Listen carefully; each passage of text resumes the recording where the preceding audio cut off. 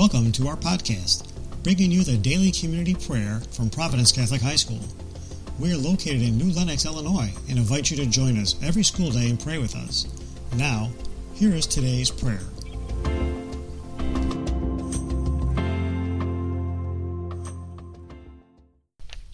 Good morning, Providence. My name is Allison Branken, and I am a senior.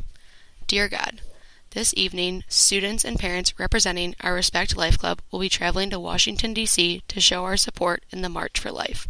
These students are embracing the opportunity to respect and protect the lives of all human beings.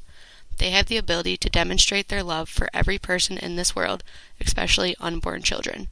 Like the students attending the march, the Providence family strives to respect every student and faculty member in our community and show your love for them. So God, my prayer to you is this. Please help all of the members traveling this week to attend the march to have a safe journey and enlightening experience. Also, please help the Providence community to strive to value the dignity of every human person.